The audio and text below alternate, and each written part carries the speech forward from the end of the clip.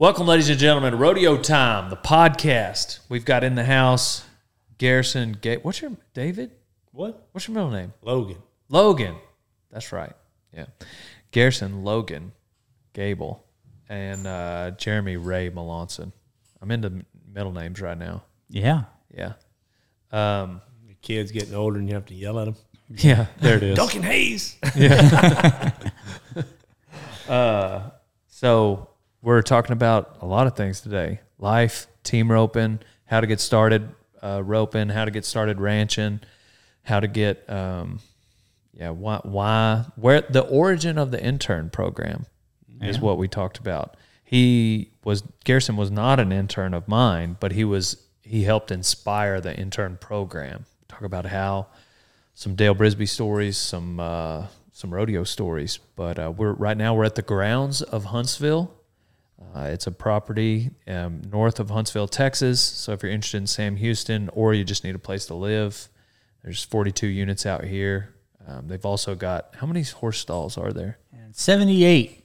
78. Yep. Dang. Full-blown arena, calf lane. Man, it's a good community if you're part of that, want to live around your horse. It's tough, right? Like you go to school and this horse isn't just a horse you have in the pasture. It's part of what you're here for. That's 80 plus unit or 80 plus member rodeo team at Sam. That's top level. I'd challenge anybody to find a better rodeo program. You come here to do what you do. Where do you live? Right. It's super handy. It's nice. Yeah. So I got some team roping lessons this morning from Garrison. We filmed that, had a good time. How many do you think I caught? How many do you think we ran? I bet it was a pretty 50-50 like catch to miss ratio. We ran 10, maybe 11. Did we run that many? Yeah. And I think you only didn't throw one around the horns. Yeah. You popped it off one. Yeah. No, two. Sounds like Garrison's an amazing teacher. Yes. He's roped enough to catch the horns. But you learned that there is anybody that wants to armchair quarterback it, there's a lot more little stuff going on than just catching those horns. Oh, boy. And don't even get me started on how hard it is to heel. Dang. Yeah, there's a good spot for you to tell people I don't heel all the time. Well, yeah, no, you don't. You're a header, and you were teaching me to head from the heel side. I'm going to catch some flack. And Daddy didn't handle the steers very well. But the good thing was I've heard all the excuses of why a healer missed, and I used them all. Yeah, we ran through them. You slowed him down, you sped him up, you whipped him. Yeah, I used them. If I missed, I used them. And then the very first one I caught, as you go to throw, like I catch him at the end of the arena, so he's like against the fence. Like the one good shot you had, he's 1 foot away from the back fence. But so anyhow, thanks for listening. Thanks for watching. Check out the grounds of Huntsville. Check us out on social media. And now on to the podcast.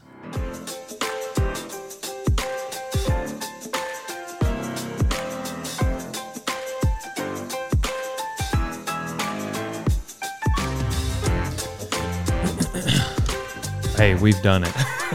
That was awesome. Let's listen to it. We have not recorded, which it was really just the Zoom recorder we had at the time, but didn't get recorded. William Clark Green. Oh. That was a pretty big one. Had to how use long? it's an hour and a half. Missed it all. Didn't catch it. But these cameras have the microphones on top. It just sounds crappy. So it was just more inconvenient. Same thing with we did Chase Outlaw and Derek Kababa, the PBR guys. Yeah. Same thing. Missed the, but we're kind of professional now. Got to make the checklist things. We don't let these raggedy clothes fool you. No. This is a well-oiled machine. That's Garrison's who I got that from. Don't let these raggedy clothes fool you. Yeah. But your clothes aren't that raggedy anymore. You kind of moving on up there, George. Anymore. He remembers. You remember. Things are better. Things are better for you too. Yeah, they naturally should. Yeah. Otherwise, I should do something else. Yeah. Garrison is, we were talking about it earlier. Garrison is kind of the inspiration for the intern program. Really? Yeah, whenever I met him, I was at a bull riding. Is it Lexington? That little town over there? Yeah, Lexington. East of Snook. I was going to school at Blinn. I was at a bull riding in Lexington. And it's actually west. But west, yeah, whatever.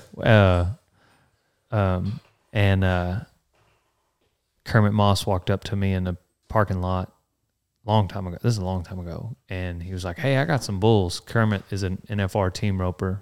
When did he win the NFR? 95. 95. Mm-hmm.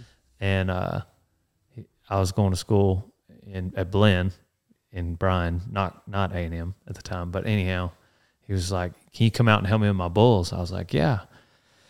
So came out there and met Garrison. He was there to team rope.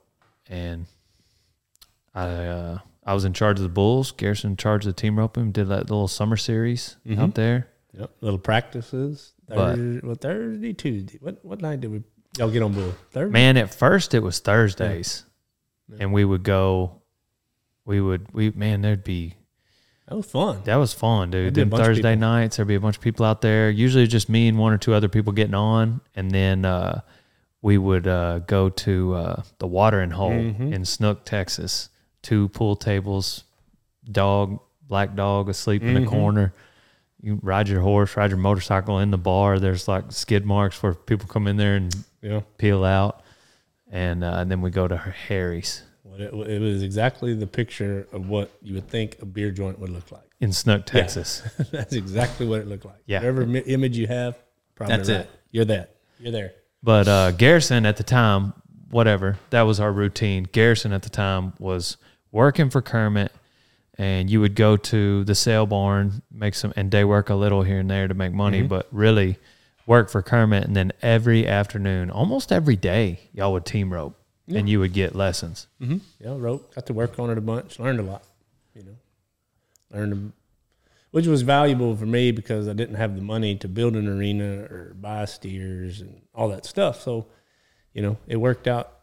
I don't know if it worked out good for him. It worked out good for me. I got a place to rope, practice, hang around some guys that really roped good, and learn as much as I could. Maybe I should have stayed another year, but How many years did you stay? I think it was 3. Yeah, it was a while. It was 3, maybe a little more than 3, something like that. I think it was good for him, because here he is. He's got this barn.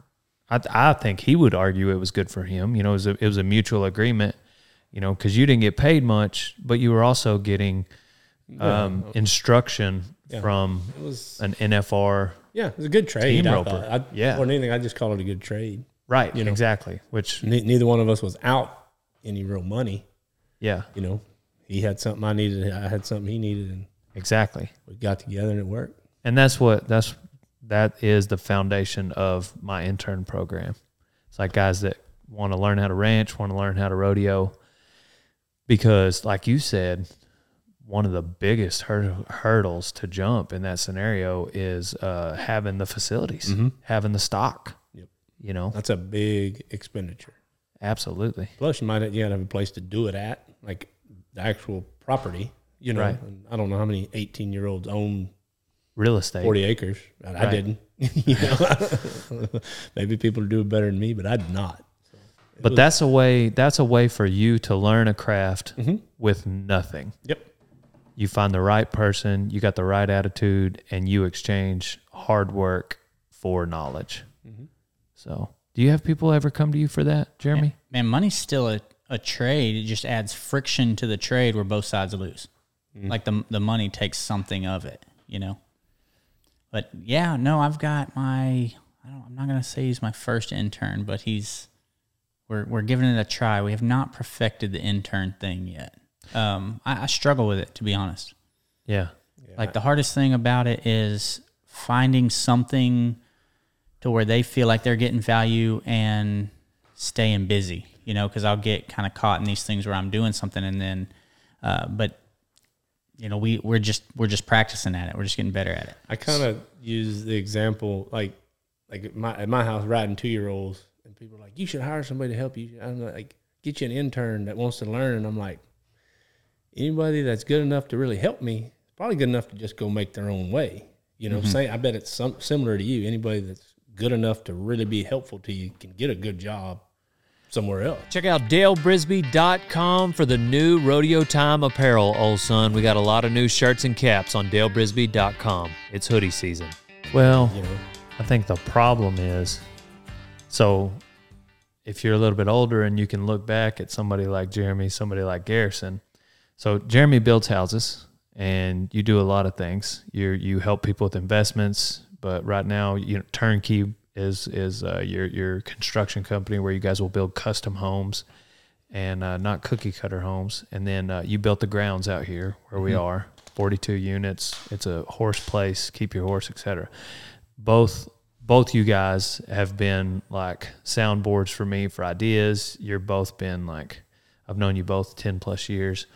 I personally know just the crazy amount of knowledge that a young person could get by shadowing you guys, like anything horse related, anything home builder related, and then just wisdom and how to be, a man, how to make decisions, how to make logical decisions. It's funny that you two are on this podcast with me. Like both you two are like very logical, the way you look at just any situation and then figure out a solution, And, but the point is like, I could see an 18, 19-year-old that comes along, like if he wanted to team rope or train horses, like you need to go shadow Garrison for a year and work for him for free.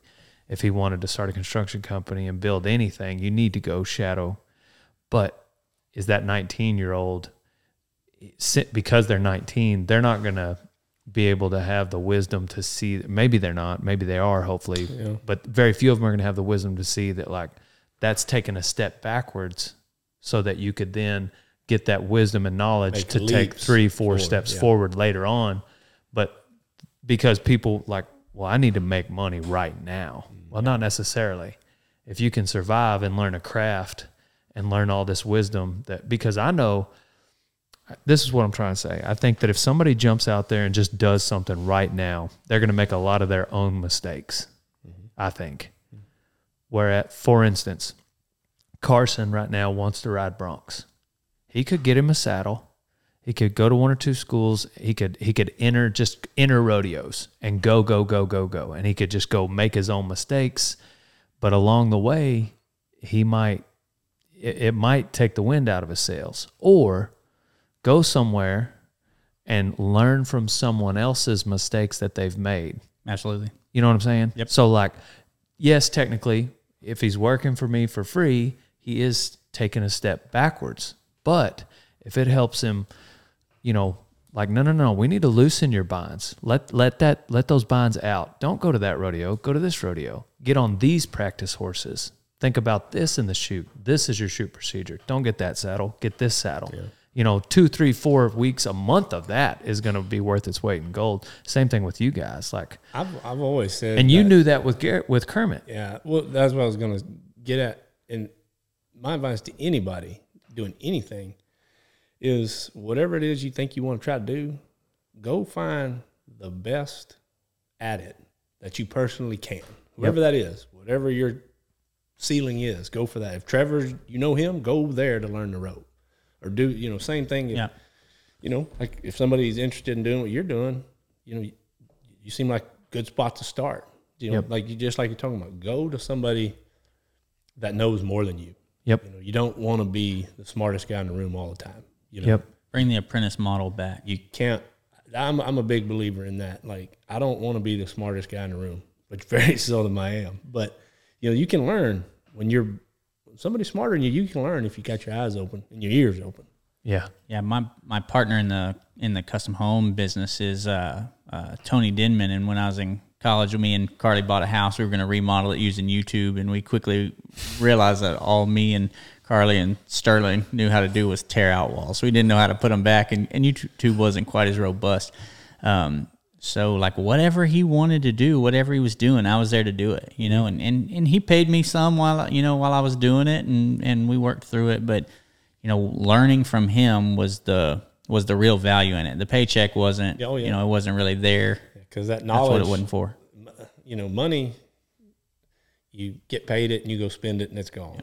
But like you said, whatever he taught you, that's yours till the end of time. Exactly. And I think that's an important thing for people to remember. You can keep that. forever. Where I've screwed up with the intern model, like what my disservice that I've done to them is the first one. I felt uncomfortable not paying them, so I paid them. Okay, well that was completely the wrong thing to do in my opinion, not because of anything that they did, but then I feel like the stress of making sure, the company's paying them, I got to make sure they, produce something to offset that. That's an asset. And then it's all short-term thinking. It's not long-term for them. It's not long-term thinking for me. So if we move the money out of that transaction, then if I've got something that helps them and they can listen and all, I don't have to worry about if I can afford to pay someone that hears what I talk about in a meeting. Well, then I don't have to worry about actually training them of what I talked about in the meeting. They're going to just absorb it while they're in the meeting, and I can afford for them to be in there because they're investing their time instead of me having to invest my money for them to be there. So that's what we're trying to do a little differently this time is, where I thought I was, I need to pay them. I feel bad about not paying them. Now I feel bad because I paid them. Yeah. So my intern program is usually 2 weeks somebody will work for free. And really at this point, it's so there's occasions where we'll bring someone in where we really don't need the help. And in that scenario, if they are adamant about wanting to be part of the team, to learn how to rodeo, to learn how to ranch, they may have to work upwards of a month. So Blythe, Kevin, Donnie, they each came shortly after we had just brought on another intern. And so we didn't need the help. And I was clear about that. I was like, I don't need the help right now, but you want to come learn this craft, that's fine. So those three each had to wait a month before they got paid. Yeah. But they're riding bulls, they're riding broncs, they're starting to rodeo. So there's an exchange there, but they're having to work in exchange for that knowledge. So what I tell them is, after you do start getting paid, Donnie's been here 3 years. Yeah. Actually, as a joke, cool. I went back and paid him for 2 of those 4 weeks. Because he made a joke. He made a joke once. He was like, I think I've worked the longest out of anybody for free. And I the next day I showed up, had cash, and I was like, boom, can't say that no more. Yeah. It was just a funny deal, But the point is I told him, I said, I'm going to continue to call you an intern in the videos. And that is to market and brand to the world, hey, we take interns. Yeah. And when you hear the word intern, it says a lot because it says, number one, you're going to learn, but number two, you're not going to get paid. Mm-hmm. And so there are some paid internships, but now when people apply, we've got people, and it's good for both sides. When they apply to be an intern, it means they really want to be there, which is a big deal. Sure. I want somebody who really wants to be here. Because I'm out in the middle of nowhere. Yeah. You know what I'm saying? If you could drive out here, you better want to be here. So that, number one. Then number two, they're not expecting to get paid. Well, after 2 weeks, I'm going to pay you. Yeah. So now, but it's an exciting surprise. And I don't pay them, I pay them more than minimum wage. Yeah. So they're going to make money. And so after those 2 weeks, it's a pretty cool job. You're getting paid like a normal. And we 21, 22 years old. Most of them don't have families. Yeah, we talked about this morning. They can be broke. Yeah, you don't need a whole lot when you don't have a lot of bills. This is the time you can invest in exactly. This. Even if you wanted to invest in it, once you have a family and everything else, you don't have the same freedom. Change big time. You have real responsibilities. Yeah, but in this industry, this is a big deal. Being it, you talked about it, Trevor. There's a young guy, Preston, worked for Trevor for a lot of years. How valuable is that if Preston goes on, that joker could be at the NFR in a couple of years. Horse trainer. Who do you think that's? Smart business guy. Yeah, you could learn. Even if he doesn't go. Whether he ever. Even if he didn't even go the horse route. Surely the relentless, all that stuff being. Just the mindset. I've never met Trevor really other than just, hey, here and there. Brilliant You don't mind. know who I am, but. Brilliant mind. Laid back and very witty. Can't be dumb. You don't get to that level without that mindset. No, so even if that's all you got from it, it'd be invaluable. Yeah. And Donnie, he's such a success story on the deal because he's one of the guys now too. Yeah. And we kind of touched on it, doing what you do. You're a young kid, make a little bit, whatever, but how cool is stuff y'all get to go do. Yeah. Y'all get to go to some cool places, meet some cool people. Nothing else. When you're an old man, you're like, 100%. I didn't make much money, but that was a fun 2 years. Yeah. You know? Yeah. Like, and what perspective did you gain during that? that? I met people from here to there, and this, I sat around and talked with, J.B. Mooney, Trevor Brazil. Yeah, Donnie's got to meet them all. Boots, JB, Boots O'Neill, JB, Boots, Marcus Luttrell. What's it worth for that off question or hearing how Marcus says something off camera that the audience gains something from that meeting, but not quite what Donnie gained from it? Yeah, I mean, right. like I said, that's got to be involved in the that whole inspiration came from like back my time in Snook. Like I'm not kidding. I'm not trying to blow smoke up your skirt, but like I remember you told me one time, like we were working our buns off in Snook, Texas. It was August. Yeah. It was a Saturday, and we were getting ready for a performance. And we had our we were joking, sun's out, guns out, because we were just sweating. I mean, it's Snook, Texas. You're chewing on the air in August. There was no breeze, trees. and we're at the back of this arena trying to sort steers and stock, and I'm getting paid. You know what I'm saying? I'm getting paid. So I was like, dude, why are you here, Garrison? Because like we're mad, like and I was like, why are you here? And he said, and it was nothing against Kermit at all. Right. It wasn't a dig. It wasn't not at all. Like but it was just for me in that moment. I was like, dude. And he said, man, when I leave here, they're gonna have to find somebody to do this job. Probably 2 people. He didn't say that. I said that. Probably 2 people. And but this knowledge I'm learning, I'm gonna take that with me the rest of my life. And I was like, and it just changed for me. Yeah. And he was right. Like, dude, this is an NFR. He won the NFR. This dude has way more knowledge about horses, roping, how to rodeo than I ever will. Well, fun fact: Tyler roped a leg to set the arena 10 steer record. So Kermit spun 10 steers. Tyler slipped one leg. Otherwise, they'd have had the overall 10 steer record that Buddy and them just broke last year. Yeah, he not just kind of team roping. Yeah, no, like he's just and we had fun. We all had fun, and but it was just a hot day. It's just like somebody got to have some motivation to be out there on this day, and I knew he wasn't getting paid, but he was turning steers. Y'all roped every day. Back of your mind, you're like, man, I'm out here working this hard for this much money. Hang on, he ain't making any money. That's exactly right. That's how I was like, what is your, and he told, and it was just a quick, I didn't expect any sort of answer, but and then he said that, and I was like, dang. And then here I go down the rodeo trail, and it made me appreciate it. But anyway, that's kind of where that mindset, but that's a winner's mindset.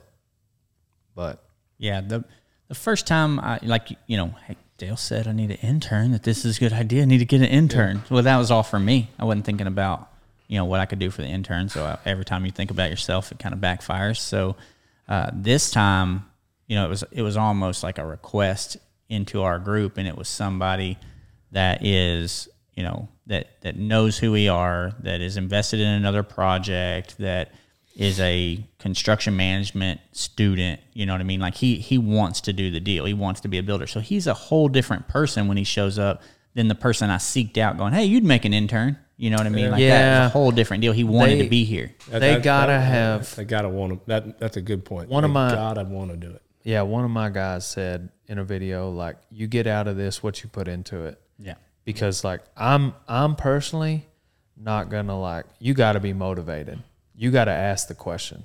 You got to ask me. You got to ask. You got to, I'm going to make sure I provide you the opportunity to learn, but you got to want to learn. You can't, because I was at a rodeo school with Lyle Sankey, and I was teaching bullfighting actually. There was 5 bullfighters, and it was in New Caney.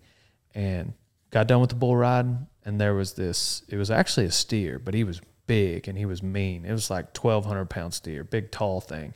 And I was like, hold the out gate. And so I made a half a round with him, round or 2. And I was like, and all these kids were on the fence. And I was like, anybody want him?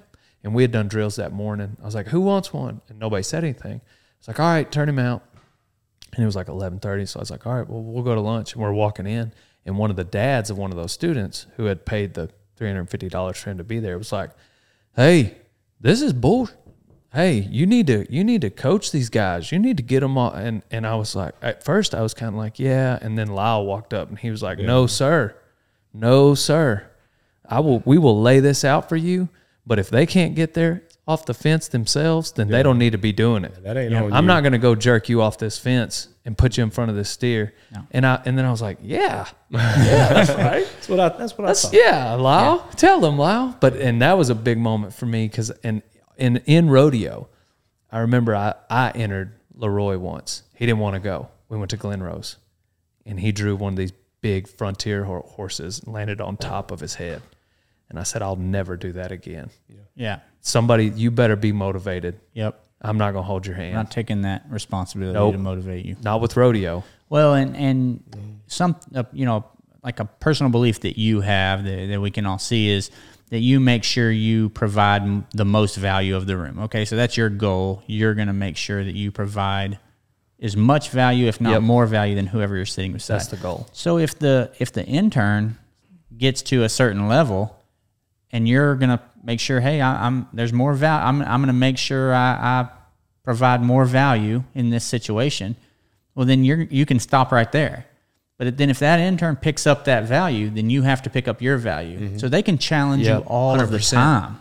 Absolutely. And you'll show up. And I love that competition. That's a good point. I never thought about that. But as soon as they get to a spot, as long as you're right above them, then you're focused on. Yeah, and once you get into a back and forth with somebody like that, that's the one you want to keep. Yeah, for sure. And those are the ones that stay. Yeah, that's the guy that's can and maybe will do big, better things. Yeah. Nobody wants to feel like they're getting taken advantage of. Right. So I don't want someone who's going to try to do the bare minimum amount of work, and they don't want to work for someone who's going to try to do the bare minimum amount of like pay or knowledge transfer or whatever you call it. Once you get in a battle with somebody, that's healthy. Like, hey, so long as you're both trying to outdo the other one, that's healthy, I think. But yeah, I get that. Like, I've got a little theory, like on starting a colt. I've got kind of my little, I can get in the weeds with it. But, sometimes somebody comes up and they're like, hey, can you teach me how to do that? And I'm like, okay. And I start talking, and then they start telling me what they know. I'm like, I thought you asked a question, and now you're telling me what. I'm like, I'm not wasting my time, spending minutes of my time trying to transfer knowledge to you that you're not interested in absorbing, just like you talk about. But if I get a guy over there and he asks me, hey, what about this? And I say, well, this is what I like to do. And he goes, well, I don't know. What about this little idea? And I'm like, that's a good point. Then it's kind of steel sharpens steel, and you kind of maybe bounce an idea off each other. Like you talk about, the competition deal is perfect. Yeah. But like I said, I'm not going to spend my time teaching you stuff. And then you not be interested in pushing me, or that you need to give me something back too, Yeah. You've got 2 ears in one mouth. You've already heard your story. Yeah, exactly.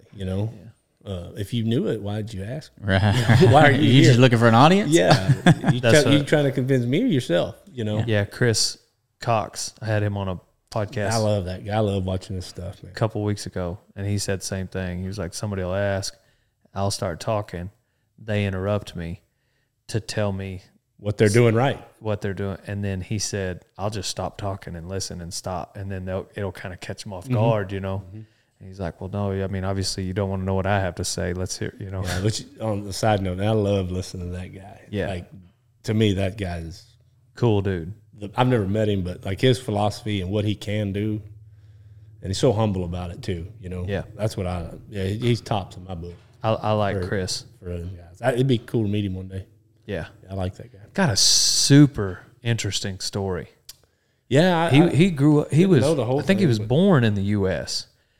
And then his dad borrowed a little bit of money from maybe his grandmother and bought an island outside of Australia for like $65,000. Like this big island. And ranched on it. And then like big ranch. But then Chris left that ranch at 16 with nothing. Not a dollar, not a pickup, nothing. And went and, he wanted to ride bulls and did ride bulls, and then broke his arm in Australia, like I think it was a practice bull right before a rodeo. They wanted to get on a few practice bulls, and then, but like Bone came out and almost lost his arm. And anyhow, but then went to training some horses, and then came back to Florida, bought a place, trained horses, sold that, bought another place, trained horses, and then kind of was simultaneously doing real estate. Anyway, if you're listening to this, go back to my Chris Cox podcast. Super interesting story. Yeah, I've been meaning to listen to that one. Yeah, that it seems. But I think he was born in the Really U.S. and then grew up in Australia and then came back to the U.S. I didn't know that. All I know is I always thought he was from Australia. Yeah, me too. That was, but I don't think got he the was, accent and everything. Yeah, but left home 16 wood, not a dime. Good for him. Yeah, he got a few of them now. he can rub a couple of them together, I guess. Yeah. Good for him. That's a people, kids, which I don't know if I'm a success story or not. I used to care about it. I really did. I was like, am I making it? Am I not making it? And then it's like, I don't care if I am or I'm not. I got what I need. Dude. I'm doing what I like. I'm doing this, and I forget where I was going with that, but, so you get caught up in that sometimes, and kids will come up to me and they're like, and now I remember what I was saying, but they're like, well, man, what this? Can I do this? Can I do that? I said, man, really, honestly, there's two people that don't make it in the world. Dumb people and lazy people. Yeah. And that's the truth. I mean, you don't, granted, it's a harder road at times for dirt, depending on where you came from. But dumb, lazy people never make it. And no matter where they start. Never. It doesn't matter if they start in the middle, top, bottom. Dumb, lazy people do not make it. Man. Smart, hardworking people will be higher than where they started. If they started at the top, they're going to be higher. Yeah. They're not going to take. And if you're willing to work hard, sooner or later, you're going to run into a lesson. If you're willing to learn, you're going to get smarter. And I sound like such an old man sometimes because it's so cliche, but we're getting there. It is because it's true. It keeps getting said because it's always true. Yeah. It's never not true. Well, you said, I don't know if I'm a success or not. I use you as an example in that conversation all the time. If I don't use it, I think about it. But we were in Paducah like 9 years ago, and Wendell Culp. Yeah, you were there. Remember? No, that was longer than 9 years ago then. Remember whenever we put that rodeo on? Yeah, but that was longer than 9 years ago. I don't know how long ago it was. We were there. Mm-hmm. And Wendell was picking up, and Wendell Culp, pickup man, one of my dad's best friends since they were like 13, 14, cowboy. Sure, cowboy. Yeah, like runs a ranch outside of La Mesa called Indian Canyon, like 100 sections, like big place. Like anyhow, he's sure enough cowboy. And tall, they called him Stretch, really good pickup man. Mm-hmm. My dad said like back when they were going and working for Charlie, like he should have been at the NFR picking up. But anyway, he said, "What you been doing, Garrison?" And you said, "Oh, just training colts, trotting in circles." And he said, "Not a dang thing wrong with it." Yeah, I remember. And that's what and it was that simple, but like coming from Wendell to Garrison, and that's what you've been doing since then. Yeah. And like I think about that conversation a lot, like because our society, our whoever, grandparents, parents, like a lot of people measure success through the lens of money, period. And it's like, because if it just in casual conversation, hey, my name is Jeremy. Well, what do you do? Yep. Well, I'm a home builder. Oh, really? They say that because they assume you make a lot of money. Yeah. And so they if they were to ask, what do you do? Well, I train horses. Oh, okay. And then their mind goes to, I wonder how much that pays. Yeah. Well, who gives a shit? You know what I mean? The initial reaction to the most unsuccessful doctor in the world is different than the most successful horse trainer in the world. Mm-hmm. Right. Which is odd. Yeah. But what gets me is this, like, that's a good point. Money is a tool, and if you don't look through the lens of money for success, then it changes everything. It changes everything because you could have been a doctor. You're educated, you're smart, you're intelligent. Like you could have been a lot of things, but you wanted to work with horses. And which doesn't mean you got to be broke, but your average horse trainer doesn't make as much as your average doctor.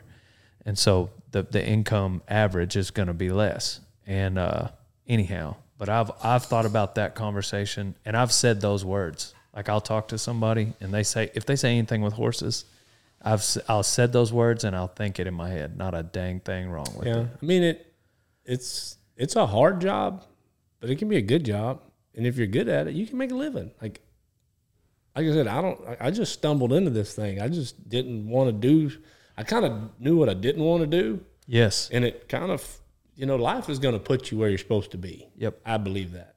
And I ended up doing it, and it's like, well, I guess this is what I do, so I guess I better be good as I can be at it. And the next thing you know, you're like, I mean, not to brag or anything, but it's like I pay for my place riding a horse. Yeah. Yeah. That's something. For sure. To me, that's everything. Something. Yeah. Man, there's a lot of people can't say that with their job. I try to ask myself why until I can't answer the question anymore. Like, I want to be successful. Why? Well, I want to make a bunch of money. Why? Well, I want to be able to not have to go into that job and work for a chip from the last podcast. Yeah. And I want to be able to take my kids to school, and I want to be able to go to their practice. And I want to, okay, so if you can do that before you make that money and get that success, it's taking you all the way back around in that circle. Sometimes we're already there and we leave where we ultimately want to get to go find this arbitrary success and dollar amount just so we can finally get back there. And then we missed the whole time we could have been there. Well, I think that's dead on, man. Because if I understand, like, I love the thing I love most about what I do is I do like a horse. I like to rope. I like to do all these things. I like cows. But the big deal is the freedom to do all the things I want to do. Yep. I got this job that lets me come up here and hang out today. Exactly. I didn't have to ask. I did have to ask my wife if we had anything Thursday morning. But right. I mean, I didn't. I want to come up here and hang out. I'll come up here and hang out. If I want to go hunting, I don't get paid when I go hunting, but I get to live it. Doing what I do, I like it, but it also allows me to enjoy the rest of my life. Yep. I can at 2:00 if I want to go fishing with my buddy Colton, we can. Yeah. Freedom is the ultimate thing we're after. And that's me. That to me, if you told me I could have my job and like in the spring, I love to go fishing. Oh, the guy that wants to take you hand fishing. Yeah. Anyway, he's like, hey man, the fish are biting. You want to go? Yeah. Yeah. That's worth, I don't know how many dollars in salary to me. Exactly. It may not be to somebody else. Somebody else may be like, if I stay, I get 4 hours of overtime. Good. If that's what makes you tick, go for it. But if you're not willing to work hard and learn, you ain't never going to get there. No. You'll end up fishing at 2:00 and then realize you can't pay your electric bill. Yeah, no, you gotta prioritize. Like some days he's like, hey man, let's go. I'm like, no, I can't. Yeah, I got to work hard today. Well, there's more days like that you do say, no, I'm going to do that. But Craig Cameron, I spent a couple summers with him. And when I was a kid, I remember I was like 13. I remember like it was yesterday. He was standing in a round pen, and he said, it don't matter if you were put on this earth to be an astronaut, a horse trainer, bucking horse rider, build homes. If you were put on this earth to do that, and that's what you're doing, there will still be days where you wish you were doing something else. Oh, no, 100%. And so long as you know they're coming, and then you just got to get through them. Yeah, yes. And then I think you got to be careful once those days stack up on top of each other, and then you got more of those days than not in a year or in a month or in a year, then you might need to think about doing something different. But if you are doing, the way I put it, going with what you're saying is everybody's good day is great, no matter what profession you're in. If you had a great day, it's a great day. But like my bad days aren't that bad. you know, whereas if you're I don't know, wouldn't know what to say. But if you were in the wrong spot. Say you're an investment guy, you know, and, oh, man, we made a great deal today and made a lot of money. Well, that's a great day. Everybody's great day is good. Yep. But then, like, I bet his bad days are bad when, like, the stock market crashes and his phone's ringing, hey, what's the deal? When you know. But his bad days, if he's in the right spot, may feel just like your bad days since you're in the right spot. You're in a healthy spot, you know, but your bad days, if they were his bad days, like, no, I don't want none of that because it's not the spot that you want to be in. Yeah, so it's hard to say, you know, who exactly like you're saying, you know, to me, like my bad day would be, I don't know, whatever it would be. But like you said, then a guy in the office is going, what?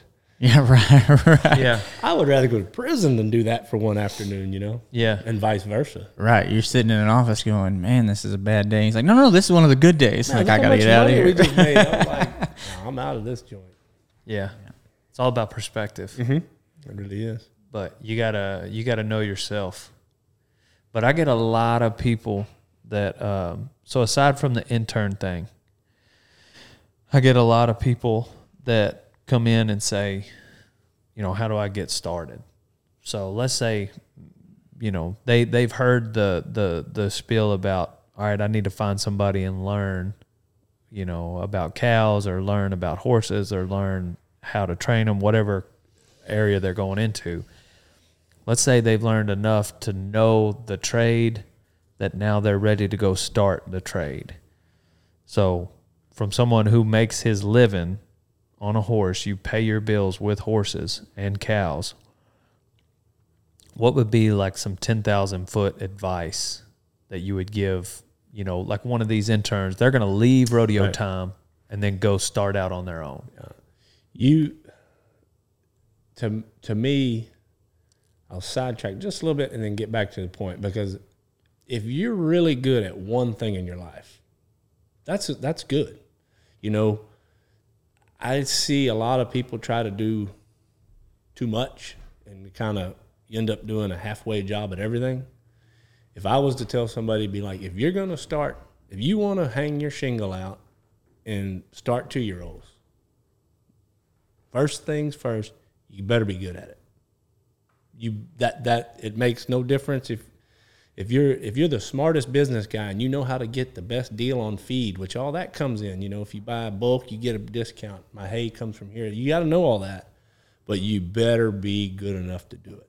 So be good at your trade. If you're going to build homes, you better build a good one. Yeah. Otherwise, you're not going to have another job. And then the second thing, which I try to live by, the most important horse you'll ever ride for somebody is the first one. That's the one they're going to, and they're probably not going to send you the best one the first time.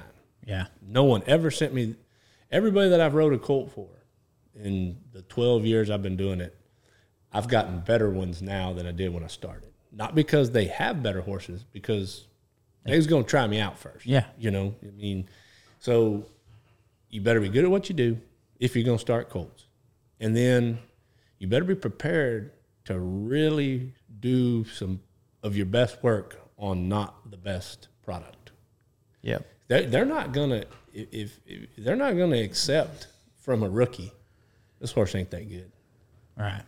I can tell. There's a few people I ride for. I'm like, man, I don't know. This horse is kind of gonna be in this ability category, and they'll kind of be like, okay, well, we'll sell that one and move on. But the first ones, they were not interested, in my opinion. Yeah, that's a good point. They wanted to see the result. Yeah. I need this horse to do that. Right. And I which that in going along with that, the horses that take the most work are the sorriest ones. You know, I rode a horse for Blue Lavender a few years ago, like maybe as good a colt as I've ever rode ever. Like I think they sold him for like I don't know how much, a lot of money. But I called him 4 days afterwards because Blue's kind of mess with you a little bit. I'm like, hey, who been riding this horse? He's like, man, nobody. And I was like, well, he'll stop and spin around like on the 4th ride. Like I've never seen anything like it. You do that and he turned and you go, whoa. And I was like, I had to do no work on that horse.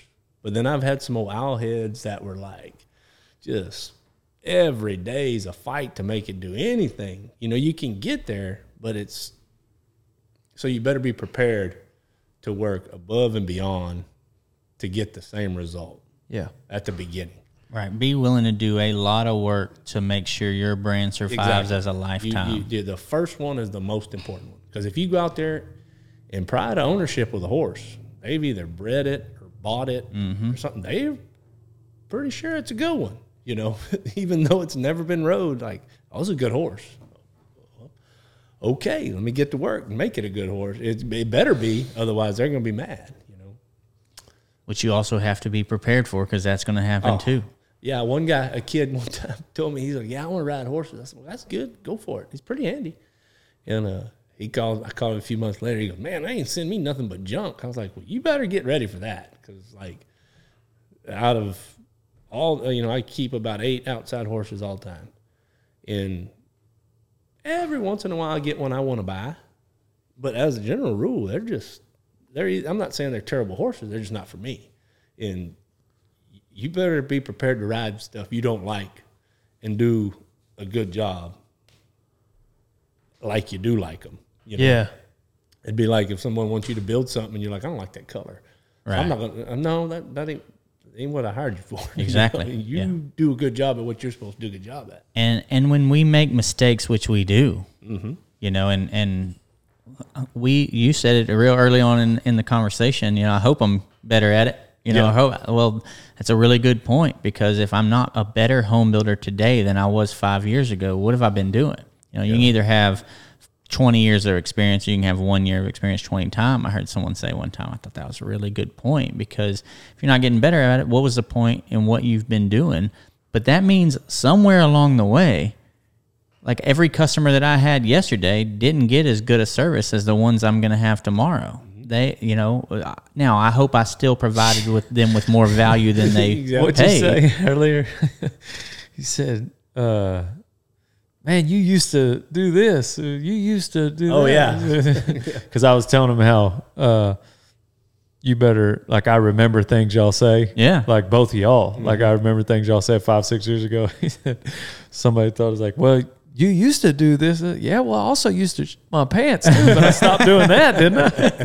Right. It's true. I mean, life it does. I used to couldn't even walk. Yeah. And then I learned how. But if you're showing up no matter what they give you to do it the best you can, then you really don't have any reason to, you know, overly apologize. Like, I'm human. I made a mistake. I'm striving to get better. But I still showed up to work for you as hard as I could and to provide as much value. I've never sent... I say never. Never is a bad word. I can't remember being, not to say that I've always done the best, but I feel like I've strived to always do the best that I can at that time. And I've never been embarrassed about, not to say I'm the best, because there's people way handier than me, but I've never been embarrassed to hand somebody the reins because I always felt like, man, that's what you got all I had, you know. And I feel like if you can do that in life, you're going to be pretty happy, you know. I mean, not to say that Chris Cox couldn't take the horses I get and do better than me. That's fine. He probably has more game than me. But if I do my best, that's all I can ask of myself, you know. Yeah. And that, and kind of what you're talking about, I like a little level of discomfort. Yeah. Like, I don't want to ever feel like, got this. Better look around if you do. I don't want to be confused and be like, I don't know what to do. But I want to be like, man, I don't know. That works for me. Aligns with not being the smartest person in the room. Yeah, it's like I want to feel as if there's something I don't know. Yeah. Like I said, I don't want to be lost and need like. I don't want to be the dumbest person in the room. I need a new map here. This. I'm way off. But that, to me, I think that's a healthy thing. I like to go to other people's places and just ride and rope and do whatever, just to see if there's something they're doing that maybe I can pick up on, maybe vice versa. I don't know. But I like to feel as if, I don't know, I was always real competitive. you know, playing sports. So I don't know if that kind of plays in where it's like I want to feel like I'm not the best so I can work harder to maybe be the best. You know, that makes sense. Yeah. Kind of a. I think that's one of the most important reasons why you should do something that you care about doing. Because like if I'm just coming to ride colts because I think it's an opportunity, then I'm focused on so much other stuff other than the thing. But really, when you climb on that horse, that's a different horse than any other horse you've been on, and there's a puzzle to him. Oh yeah, that's the game. And so that's the game. That's the whole point. Is that I think that's where a lot of that drive comes from, is staying in an environment where there's always a puzzle to solve. Oh yeah, 100%. Like, and I don't know. I've never had a real desire to be like a full-on trainer. Yeah. Like cutter, reiner, team roper, calf roper, trainer, whatever, barrel, because that just doesn't appeal to me. To me, the puzzle is the young ones.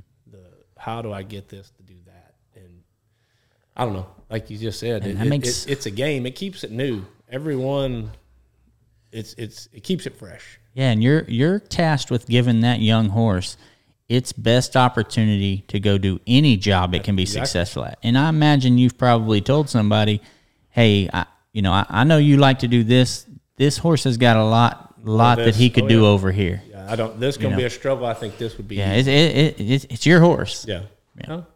And that is fun. Like you said, that's a good way to put it. It's the game. Yeah. In my business.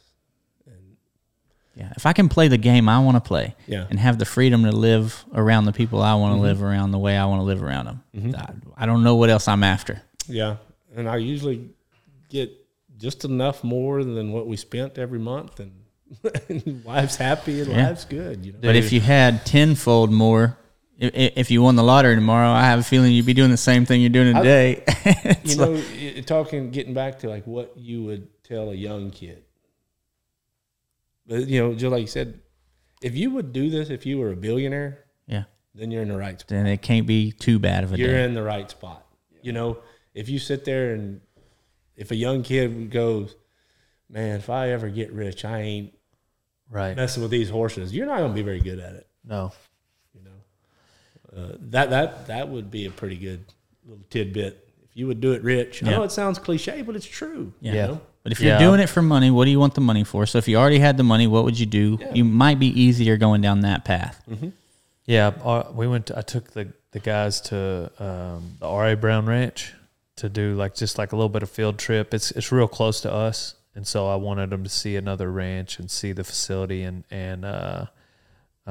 Donnell Brown, they've done it before, and they've got a system. So when a group comes in, they've showed them around before. So he goes around, asks everybody their names, and at the end of that, he'll attach what do you want to be doing in 5 years. Wow. And it was I hadn't been asked that in a long time, and it caught me off guard. And I guess I hadn't really spoken it out loud, but I said this exact same thing. And I said, if I could be doing this in 5 years, I am 100% happy. Like making videos, we're rodeoing, we're ranching. Like this is my dream life. And I don't need a boat. I don't need an island. I don't need a jet ski. Like I don't need, one day, what I'd like is a really nice big tile shower. Man, you are hard to please. I'm like one day I'm going to have a custom bathroom. You know a guy. I do. I didn't really think of that. That's not where I was headed, but you're right. I know a guy. Sound like a shameless poor me. No. It ain't none of that. Just have that. No. And it ain't even Tiny that. Tim over here. To be honest, I'll be happy with 1 or 2 vacations a year where they got one. There you go. So, but that's like, that would be neat. Cause like my old man really liked, a nice shower, and like that was his time in the morning. He'd like pray, and like he would take a long shower, and I like when we go to Vegas, sometimes if I could score, I had this friend at the South Point, he would score me these coupons for like a day in the spa thing, like not to get my nails done, but like you go back there, they got that steam room. Where are you going with this? Your nails do look good. You got that steam room and the sauna, like that's like a big shower, you know what I'm saying? Anyways, whatever. The point is, like, I want to keep living this life, what I'm doing. if I win the lottery, I'll probably make less videos, but I'm still making videos.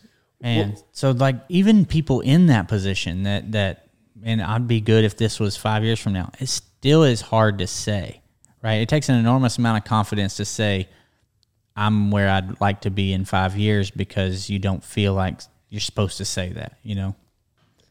Yeah. It was. Like your goal is there to get there. And that's why. And to be willing to say it, it's like there's hesitation to even be willing to say it. But that uncomfortability, I like that you said that, you know, because like life is fragile. The whole world learned that in 2020. Like life is fragile. So for me to just be like kick back and be like, I'm okay to just chill because I am where I want to be, is not safe. No, I cannot do that. You know, like I've got to continue to grow. You're either going up or down. Well, I use the example all the time with people. It's like treading water, like doggy paddling. You quit paddling, you don't stay there. Yes, sir. You sink. 100%. I believe that to my core. Yeah. And that's why like I work so hard to keep my head above water for your analogy's sake. And anyhow, that's what. And store as much fat as you can so you float if you get tired for a minute, but you ain't going to float forever. Yeah. I'm not trying to float. I'm not trying to, I don't mind the paddle. I enjoy paddling. I don't either. Yeah. I really do. But I sometimes I paddle harder than I should have, you know, and I need to go spend time with my family. But it's just because like I just want to make sure I'm still doing this in 5 years, you know. But and one thing, like what people that know that I know you pretty good, they always, what's this? What's he like? What's he do? I was like, man, it's like that. It is. Yeah, there's cameras and stuff, but we talked for an hour this morning. yeah. And all we did was hit a button. You know, we didn't change much. it was no different. And like this, we talked 10 minutes before they started this thing. Yeah. Just like this. And that's what I think you're relevant, and they're going to stay relevant because it's not. To me, what I like about it's not a show. It's just a life, and it's an interesting life because it's interesting to you, and that translate to people watching it. They're like, that guy's really having fun doing that. Yes, sir. And that's contagious. When you see people that are truly happy, truly having fun with what they're doing, it's hard to not be like, I want to watch that. Man, what you just said. So the manager of the grounds is back there while y'all are doing that. And he comes in my office, he goes, man, that was cool back there. And I was like, it's kind of cool to see it behind the scenes, huh? And he goes, no, the cool part about it is they didn't change anything. No, we just talk. Like he did not change. There's not a character. There's not a thing that he puts on or nothing changed. They just recorded what they were doing out there. He was like, man, that was cool. Yeah. And I guarantee you that's why you've had this success. Yeah. And you've made good decisions. You've springboarded that into a lot of cool stuff. But the reason it stays up front is it's fun to watch. Yes, sir. I've known you forever, and I still watch your little deals, and it's like, I chuckle. It's like, man, that's funny. And it's sustainable because you're not because putting it's on not a something. character. Yeah. I mean, if you've got a script, eventually you get to the last page. Yeah. But when it's that's just life. And the entire group you've built, like everyone was coming up with, what that was. We just feed into this, and then you like these conversations. They go here, and that's a good point. They just. And I've not thought of it like this, but now that you say it like that, it makes me think, because people will ask me a lot. They'll come in real close, like, man, what do you really like to do? Well, no, kind of, but they'll be like, you get tired of this? And I don't know what to say because I don't. No. And but that's why. Yeah, like we just turned on the camera, like we were 100%. Having that was no stage, and so we filmed a few, what will be 2 or 3 videos this morning, and like we just filmed what you and I enjoy doing and what we would have been doing without the camera. Yeah, and so like really like, and then you get people around you like Carson, Cole, Donnie. You could build a culture. Yeah. You film all of us experiencing life. Well, like we're just being ourselves. Well, now just put us in different situations and we have to edit it in such a way, and we've got to turn on the camera at the right time, and it's got to be valuable for people. You know, catching the rattlesnake, and you know, like those little moments that are going to be interesting that will grab people and actually entertain them. But like that's what encourages me about. Well, I want to do it in 5 years. Well, I guess so long as I want to continue to be myself and people still find it interesting, then Garrison had the freedom to come rope today. You had the freedom to come rope today. You turned on a camera so that it would fund that freedom. Yes. And eventually I do have to move a T-shirt or two to pay the 3 guys that are with me this week on payroll. Yep. You know, we do all need to make money. Right. Like that. Yeah. But you know, two things I heard one time. They said nobody's got a good enough memory to be a good liar. I feel that's pretty true. You know, and you can't fake being really happy. Yeah, you can't. It'll show. I don't. And that's. I mean, just saying what we're saying, like. I made the comment today, like, usually I put a lot of effort into when I wrote. And I really try to be good, and I don't like to mess up. I try to be as perfect as I can. I told somebody, I've never had that much fun roping that bad. Dude. And that's anybody that knows me, for me to say I had fun and didn't rope good is like. Yeah. Well, I know you. And I was like. Because he doesn't heel, he's a header. Well, he's teaching me, and like learning to head, I feel like is a lot easier than learning to heel. So it's like, for the sake of the video, let's learn to head, and Dale learn to head. And so like he's teaching me from the heel side how to head. Well, at the end he's like, all right, well, we got to switch for a few, which look, you know, 1,000%. Okay. You know, and he missed that first one.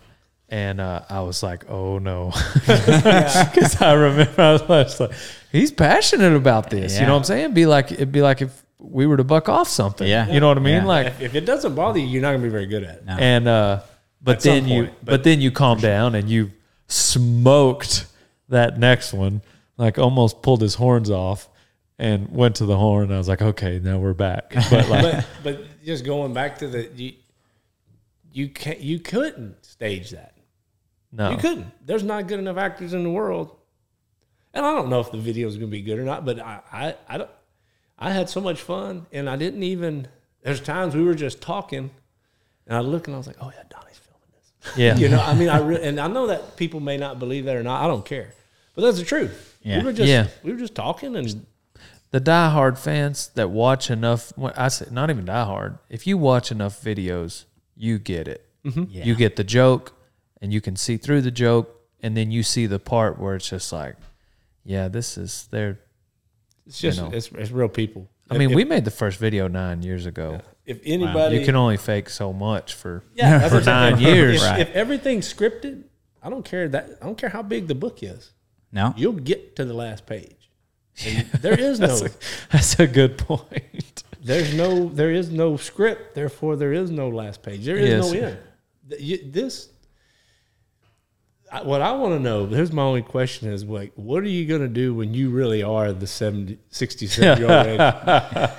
Because those are my favorite. Yeah, dude, I just did one. I'm going to start releasing them today. 67-year-old rancher went to the rodeo. But how come as a 67-year-old rancher I'm in Henrietta, Texas. This sumbug is packed. That's awesome. I'm in the dang arena running neck ropes. That's hilarious. I am like... Work gloves on? Oh, yeah. Suspenders, same hat. Oh, nice. Dude, I'm about to start releasing these videos. But why is if anybody's really paying attention, he ought to be like 73 by now. He's not getting any older. Yeah, he's kind of got the fountain of youth. Yeah, well, he's living that best life. One day you'll get to pretend to be young. Or they were all filmed in 1 year and they're all getting released. And one thing I try to do or keep in perspective, and I'm sure you and we both we can all three agree on this. Like, no matter what happens, I just don't want to be forced out. Meaning, I'm not good enough to do this anymore. Yeah. Or so that's my goal, to be like in you, for you. I think I think you could be 80 and be like, yeah, sure. This, yeah. You know? And well, why not? Right. Yes, sir. That's kind of what I think, you know? Why not? I mean, there's a version of it, like, why not, you know, 56 and like still making videos. Why and not? Maybe they look a little different, you know, maybe there's like some sort of, but until cowboy stuff quits being funny, you got a job, in my opinion. You know? Well, I very much appreciate the confidence. And you didn't paint yourself. One thing I always think is when people ask me about him, I was like, I really don't know what you are. And I know you. Like, you don't paint yourself into a corner in any aspect of your life that I've ever been around. You can pivot and pivot and pivot and pivot, and then you came back and you're like, oh, I already did that, but I'll pivot off of it again, you know, and that's why you're here, man. See, that's what I was talking about at the beginning of the podcast. Like, you two, like, you're saying some stuff that's not foreign, but I've just not heard it put in that way. That makes me like, yeah, that's right, man. There's like logic to it, you know? But curious. Yeah. What? A curious mind. Yeah. Like the way both of y'all think like that. Both y'all. Yeah. I mean, Garrison used to help me a lot with women too. You were in a bind. I didn't realize it was that bad. Yeah, you but and then you added that disclaimer at the end. I remember I was like, man, the one thing is, I think, is like that you should not take women advice from me. So like it was like this disclaimer that if it didn't work out, you could say, I told you. There was a possibility this wasn't going to work. Yeah, there's a possibility. Oh, shoot. No, we usually wrap these up with life advice. So, which I feel like that's what this whole podcast has been. Sounded kind of did do the that. theme of the whole thing. Man, I don't know if I get to count it as my life advice or whether it's even life advice, but you were describing someone that you had a lot of respect for. We can tell you had a lot of respect for him. And then Garrison said, cowboy. And you said, yeah. Like, we know exactly what he meant because he said cow. Like, one word, cowboy. Yeah, Wendell. You know? Yeah. And, like, if you aren't in the, I don't know, industry, but lifestyle or the culture, like a part of the culture, you know, maybe that word doesn't mean as much. But it's like the way you said it and the way you used that term wasn't that he rode good or roped good or did any of the cowboy thing. You know, he was just a cowboy, honest, hardworking, somebody you could trust. It was a matter of fact term of respect. Yeah. Like that's what it was a term of respect. So whatever industry you're a part of, you know, like when someone talks about you, if the other person's, you know, cowboy, you know, like that's whatever industry you're in or however that term would be, you know, if we could strive towards contractor. Home builder. Yeah. I don't know if it has the same, you know, or like military, like killer. Yeah. You know what I mean? Like in the most respectful sense. Like if we're out of the environment, we're like, man, what's a killer? I don't know, you know, but that's not what you meant when you said it, you know? Yeah. No, that being that would be cool. Yeah. Trying to be that. What you got? I don't know. I was enjoying listening to that. That was a good point. One thing I think is real valuable to me and things I try to do is kind of like I talked about earlier. Like I can nerd out on people that are good at something. Like, I mean, like I can get like I know this guy.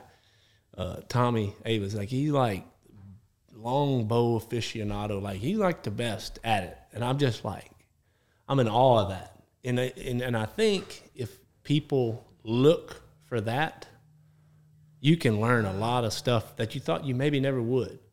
Like for example, we got Buddy Colton. Like he takes me fishing, he catches like 25 to my 1. He's the best at it that I know, and I'm just in awe of watching people be good at stuff.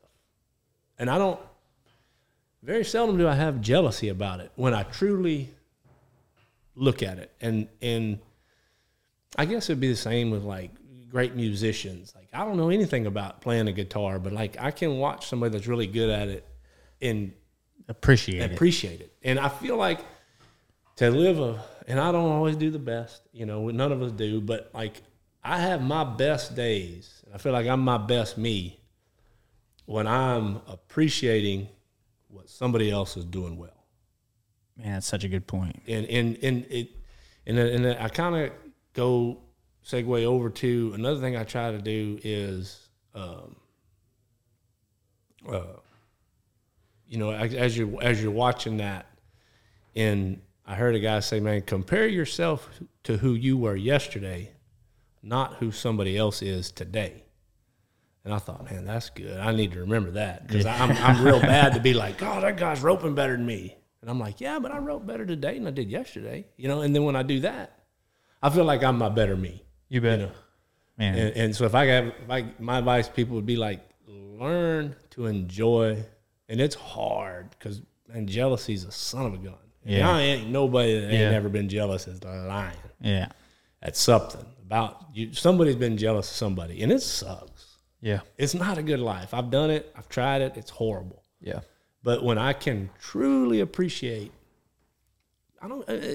whoever, whatever, if it's like Donnie looks like he's the best camera dude you've ever had.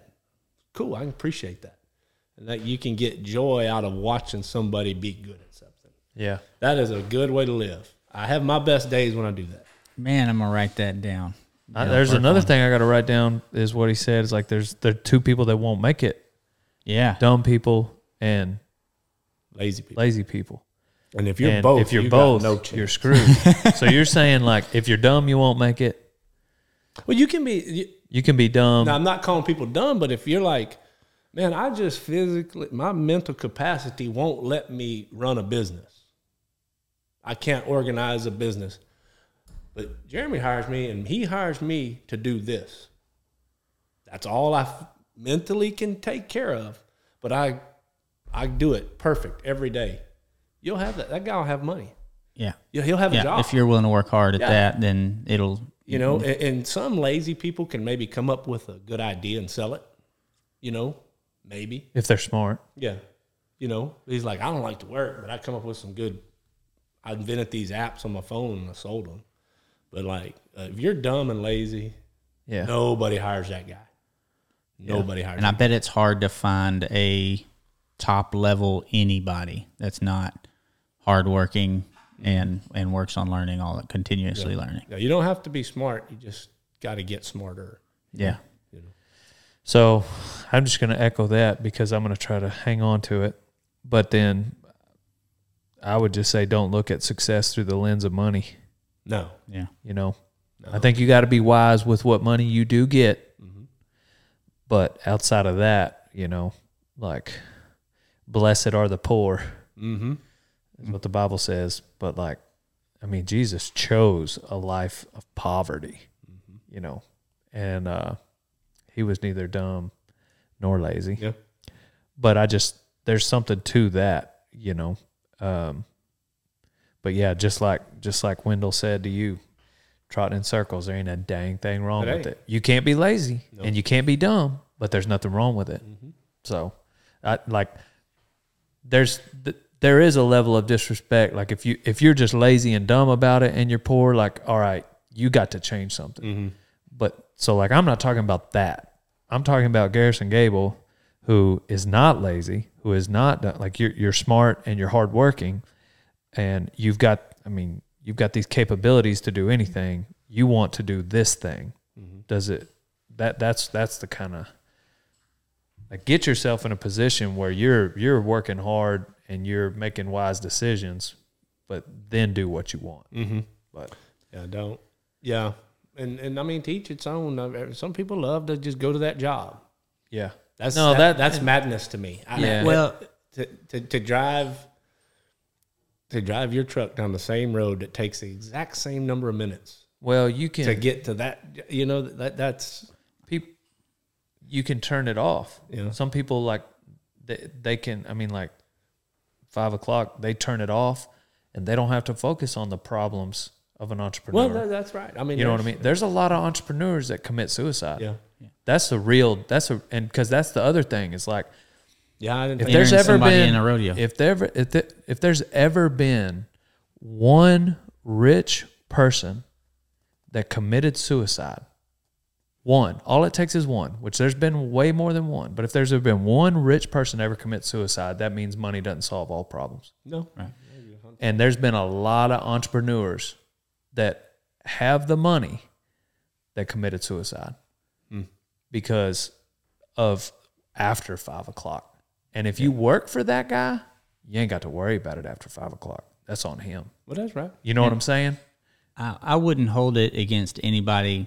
Like if they're standing on their own 2 feet. Like I don't know that you have to make other people's life better. You just can't drag other people down. But if it takes someone else's work and you could do something about it and you choose not to because someone else is willing to do it for you, then I think there's a fundamental issue there. Yeah. One thing I remember, it was on your Boots O'Neill podcast.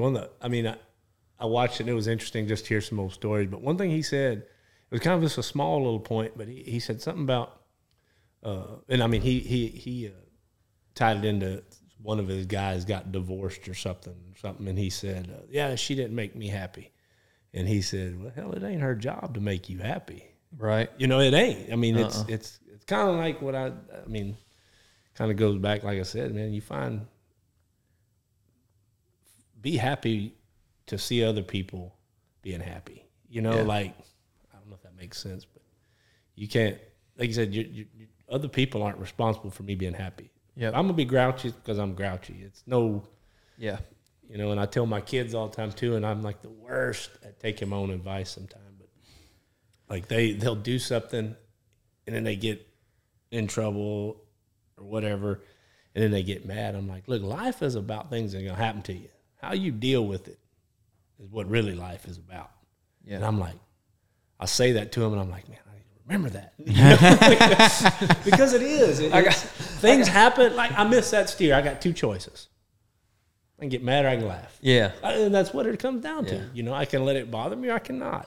Well, sometimes it does. Sometimes I actually win and it doesn't bother me. But the world uses that word happy a lot, but I try not to because happiness is circumstantial, and which I'm not trying to break apart what you're saying. I think you're probably saying the same thing I'm about to say, but I'm just changing the word. Like, being happy that can change. Like, dude, if your dog dies, if your grandmother dies, like, you're not going to be happy, but you can deep down have peace. Yeah. So like, there's going to be days as a horse trainer where like you're not happy.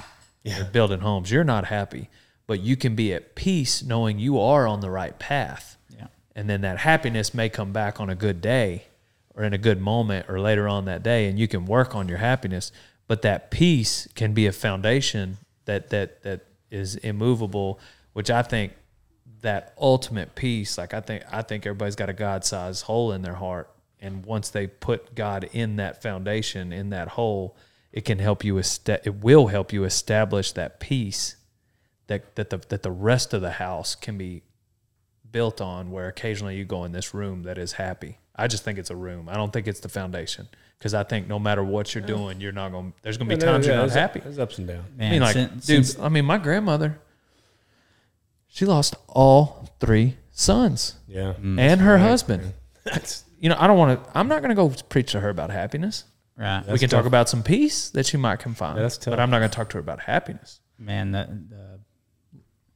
the success that I've found since I first heard you say that has been immeasurable, and my peace is probably the thing that I protect the most. Yeah.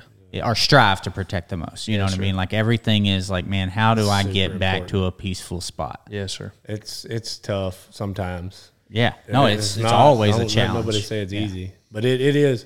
When you do that, I feel like you'll be in your best you. Yeah. I know I am. And I don't hit my mark every day. But you get whatever's keeping you from having peace out of the way, and you can absolutely do those other things better. Yeah. Oh, no doubt.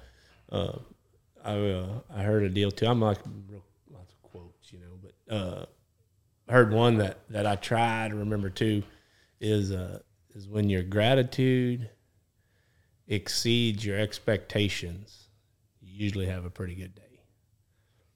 And I think that's true. Yeah. I know the more thankful I am, the more I say thanks instead of ask, things go better. Yeah. And I don't know the exact whys, but yeah, just like, for example, man, here lately we roped good, had some good luck, placed around a little bit, and it's like I was like you said, if I won or not, it didn't matter. I was doing what I was liking and enjoying it. Damn if it ain't easy. When you're fighting it and just, Lee, I got to do this and I got to do that and this and that. If I wrote bad or this, that determines my day. That sucks. Yeah. I don't like that. Most of I the don't time, like living that way. Most of the time, it seems like it's easier to get into that spot where it feels good if you have the right people around you. Like a lot of times for me, it's who I have, and it's not their fault. Whatever the group is, it could be a good group, but if it really depends on the people that I have around me of whether I can get in that. Man, this is easy today. Well, and I think exactly, and I think like today is a good example of why which we just circle back to. Like, you've got to suck to not have fun today. Yeah.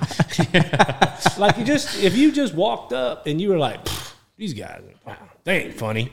Yeah, you suck, man. Yeah, you're not happy with your life. And not to say that we were doing anything that great, but you can see, like you say, people around you, like everybody there had a good vibe. Yeah, Nobody was keeping score. Nobody. We were just there. Right.